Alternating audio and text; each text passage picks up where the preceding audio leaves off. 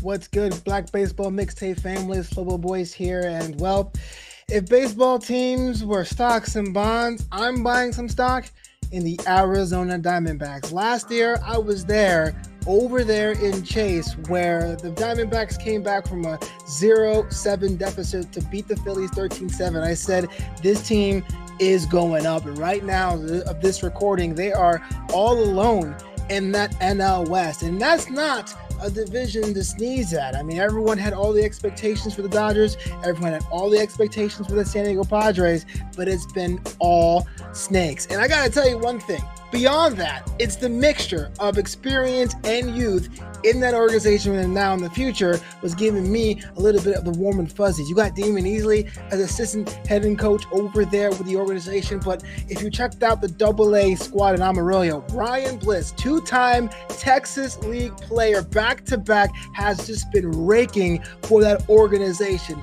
That is a team you want to watch. But let me ask you this. If you could buy stock in a team, who would you buy stock in? Let us know in the comments below.